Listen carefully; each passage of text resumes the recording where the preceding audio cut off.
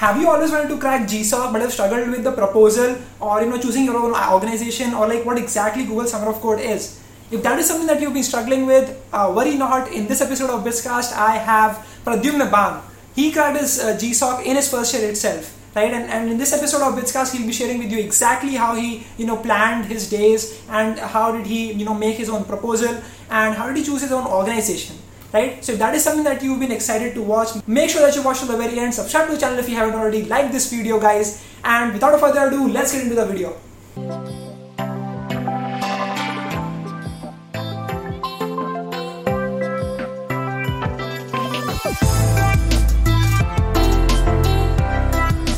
Hello Pradyum, thank you so much for joining me here for this podcast episode. How are you doing there? I'm doing absolutely fine. Yeah, I'm actually really excited to meet you, because you were the first person that I saw on LinkedIn that has actually cracked GSoC in the first year itself. Okay, like after my JE Advance, I literally went into LinkedIn and I was searching for people that have cracked GSoC that are in BITS Pilani, and you were the first person that popped up, and I was going through your application and what you did with the open bioinformatics. You use Hyperledger and all. So yeah, I'm actually really curious to know, what has your journey been like? Yeah, so it was a great journey. A lot of my seniors, actually two of them, they guided us. Uh, they also had cracked it in first year itself. So they Okay. provided us with great guidance on how we should proceed with, and they just made us realize that it is possible to crack GSoC in first year. So I started looking for the organizations that I might contribute to, and I had Yeah. a bit of experience with Python, especially Django, because of And the what college month stress and was this in? all. So I started in around, I mean, I could say probably in December. I started looking in December itself. Before the organizations were released, I started looking at them and Okay. filtering out which organization has a better probability to get selected into GSoC. And Yeah. so I selected two to three of them, and I started browsing their projects. Yeah. And I made a Google sheet and put the organizations according to the priority. Hmm. And this was around December to January, Okay. around that time. All right. So you were in your first semester, right? And how did you learn to code at that point? Okay, so I was part of the team that made websites and all the registration software for festivals in BITS Pilani, Pilani Okay. campus. And Yeah. I had experience with Django and Flask and other frameworks. So it was, I think I had an edge from that point. So I Yeah. was able to grasp what a project wanted, what most of Hmm. them wanted. Although there was always something new that had to be learned, but yes, I had the confidence about knowing this particular framework, so that really helped. Okay. And what was your proposal like? How did you go about that? Okay, so I was going to give proposal for two projects. One was in Okay. CC extractor. That was Yeah. a Raspberry Pi based honeypot. So I love to play around with Raspberry Pis and all. And it Yeah. was a project that involved creating a Flask based application Okay. on a Raspberry Pi. And it Okay. was pretty interesting. So I Hmm. love that project. It was a security related project, like information security related. And so that was one project I contributed to. And the other project, this is, I didn't know about blockchain before that. I had a vague idea, but I hadn't developed anything for blockchain. So I just Hmm. cold emailed one of the mentors, and he gave me some pointers to get started, and I did all those steps after the organization Okay. was selected. And Hmm. so now when the proposal date got close, uh, so my the project that I got selected into, it involved creating a scientific journal using blockchain to have a higher degree of trust and to make it decentralized. So Okay. before giving the proposal, I read a lot. I mean, I read every blog I could on scientific journals, their problems, then what additions could be made about how Hyperledger works. then I just broke them down into various parts on how I would implement this thing. And I made the broad categories, and then I started filling them up with the help of mentor. Of course, I kept asking for feedback Yeah. regularly. Hmm. All right. And then once you got selected, what was that feeling like? That feeling is awesome. Apart from GPL, everything was good. Yeah, so I worked really hard, and as far as I remember, there were some examinations going on. I think we were in mid of I don't know, maybe we were in mid of comprehensive examination or something, and Yeah. that is when the results were out. How did So you manage I all don't of think I this? Like constantly contributing to the code base and also studying for comprehensive exam. How did you do all that? okay. So all the contributions that happened were prior to the comprehensive examination, so I didn't have to really give up anything. So Hmm. you know at the starting of the semester, I worked really hard on finding the organizations, and after the midsems, put I put maybe around 4 to 5 hours a day to contribute to the code base. So the two projects that I had selected, so I used Yeah. to give about 4 to 5 hours every day, and there were times Hmm. that I was not able to figure something out, so I didn't contribute for a few days. But yes, I always try to catch up with them.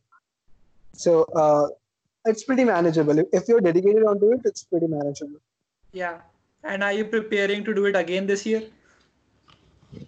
I thought of doing this time I'm more interested in hardware related stuff, more of electronics Okay. related stuff. So I tried to look into a Beagle board and Arduino. These were two organizations Oh, that came this year, and you're then into more computer FPGA. science and you're interested into electronics. That Okay, so is strange. last year it was all computer science, but this time Yeah. it's I mean more interested into electronics. I don't know why. Also computer That's science, but not just interesting computer because science. like the people that are doing electronics are interested into computer science. Like me, I'm into electronics engineering and I'm doing computer Mhm. science related stuff, and you are into computer science, you're doing electronics. Yeah, so we just I'm part of a makerspace in a new makerspace in the Pilani campus, and Yeah. so we've been trying to create more products. It's pretty interesting on how you can use a microcontroller to create something that you don't need a full blown computer for, and Okay. all those things. Mm-hmm. So Pradyumna, what would be your biggest advice for people that are trying to get into GSoC? So my biggest advice that I always gave to my closest friends was that it's not tough. It's not impossible. And it's not really tough. Yeah. Compare it to JE, and it's not even one third as tough as JE. So Okay. you can easily crack it. All you need is, I mean, you need to be sure that you want to do it, and you need to put hours into it. And Okay. I'm not asking for like 8 to 10 hours a day. I'm not, maybe like 2 to 3 hours a day if done consistently over 2 to 3 months, that will Yeah. yield you results. And it's And not would it be impossible. possible for a person that doesn't know how to code in first semester to get GSoC in that particular year itself? Okay, so it is theoretically possible, but it's pretty Yeah. tough. Why is it pretty Oh, tough? Because you don't have confidence to be able to contribute. I mean, whenever you message an organization, you see on the chat room there are tens of other guys who put into the introductions all the skills they have. yeah. They might not have them, or they might just Yeah. have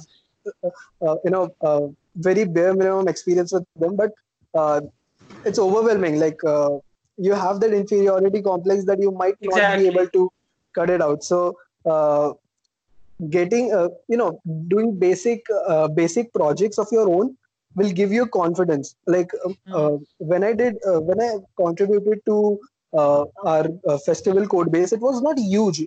I mean, I was just learning. I hadn't really done any major project yet. I hadn't done any Yeah. production based project yet, which was in production. So even then, just the confidence of knowing something that might be used to uh, create any website or any uh, portal, just having this Hmm. confidence helped me immensely.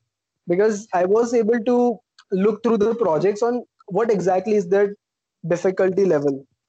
For example, this blockchain project, uh, when I first saw it, I was overwhelmed because it read something like create Yeah. a hyperledger based journal that used interplanetary file system to decentralize the functions. So something like something on these lines. It was pretty.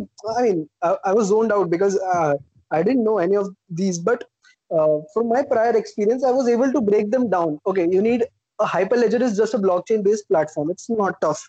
Yeah. It's pretty easy. There are tutorials for it. Then I need to Mm-hmm. create a portal. Okay, so maybe I'll need some web development experience, right? And then I have to use interplanetary file system. So IPFS it's called. I just Mm-hmm. looked up it, I just looked it up, and I realized it's not. It's just a decentralized file storage, which I Okay. don't need to care about. There are tools to do it, right? Yeah. So I was able to break that problem statement into many parts rather All right. than getting just overwhelmed and leaving it Mm-hmm. altogether. So I think if you have choice, you should get a good experience.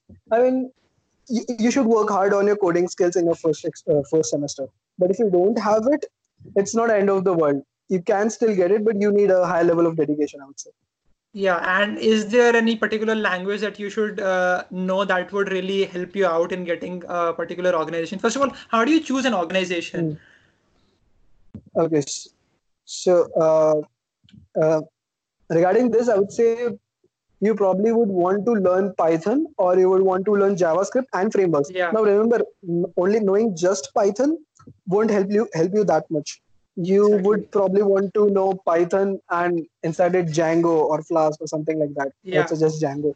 Or maybe if you know JavaScript, then don't stick to just JavaScript. Also move on to maybe React or Vue or Angular or something like that. Mm-hmm. Because almost all the projects use a framework. They almost never use just plain They don't languages. use vanilla JavaScript all the time. Yeah. Some might now don't take my word Yeah. for it, but Most of them most don't. of Yeah. them use frameworks. Most of Mm-hmm. them use frameworks, and you won't do any harm by just learning the frameworks. Yeah, yeah. They speed up your development a lot. Mm-hmm. So And that is how it. has GSoC helped you out after you cracked it? How has that helped you out?